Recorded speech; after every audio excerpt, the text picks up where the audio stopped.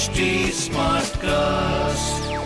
You are listening to a Live Mint production brought to you by HT Smartcast.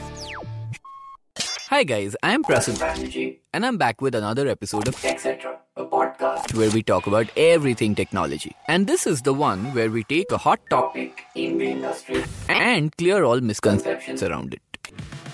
So this is probably the last episode I'll do on the Chinese apps ban for a while. The situation is still developing, but we don't expect big developments in the short run right now. What has happened this week is Chingari, which is one of the viral Indian apps.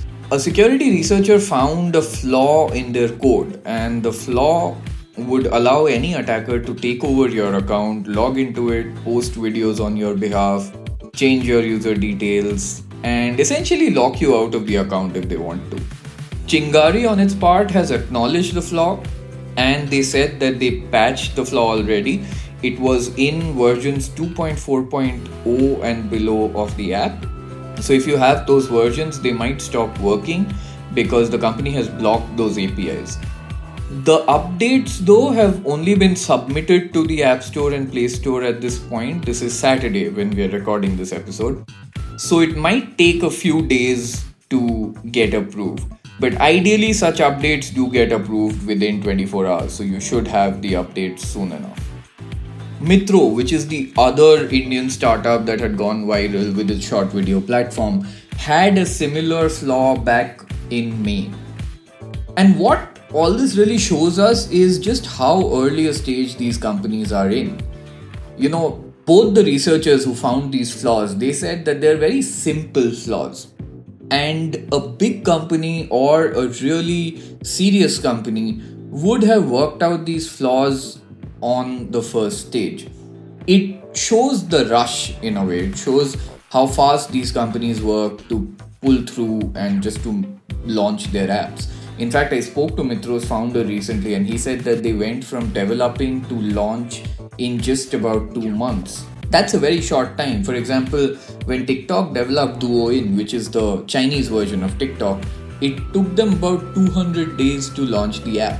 Now, it's worth noting that developing apps is simpler because you can buy a lot of code. A lot of things are available just open sourced out there on the internet. But that does not mean that you don't need people to manage these apps. What these apps, the Indian guys need to do is hire great talent to run their apps. And such talent is not only expensive, according to experts, it's also really scarce in the country. Essentially, while we do have very good software engineers, it seems like all of them are either sitting in the Silicon Valley or they're sitting in Silicon Valley companies in India. And they are very, very expensive. These apps will have to figure out a way to make up for all of that. In the meanwhile, the Indian government has moved to the Rajasthan High Court, asking the court to block any of the Chinese companies from challenging the ban. So the government has told the court that they expect one or two of the companies to challenge the ban and they shouldn't be allowed to do so till proper parley with the government has happened. TikTok on its part has already issued a statement saying they will speak to the government and they're not planning any legal recourse right now.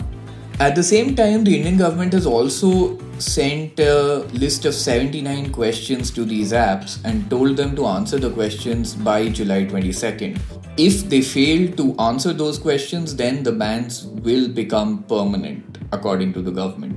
So a lot is happening in this space, and what we can be sure about is that this is gonna go on for a while. So you are looking at a TikTok-less world for at least a month, if not more. And if you're hedging your bets with an Indian app, then you have to think about these security flaws and all. So all I can really say is choose very carefully. Roposo has a big company behind it. So yes, they do have 200 people who work on that app. So they do have the strength to make sure that such vulnerabilities do not exist. As does ShareChat, which is a nearly 300 member company and very well funded. And of course, there's Instagram Reels, which I spoke about in the last episode, and Instagram already has huge numbers of users worldwide. So think about which app you want to go on. So that's it for this week. What did you guys think of this episode? Is there something you guys would really want me to cover? Write to me. You can find me on Instagram and Twitter at Undertaker. Yes, you heard that right. That's UNDERTECHER. Or you could just write to podcasts@hindustantimes.com.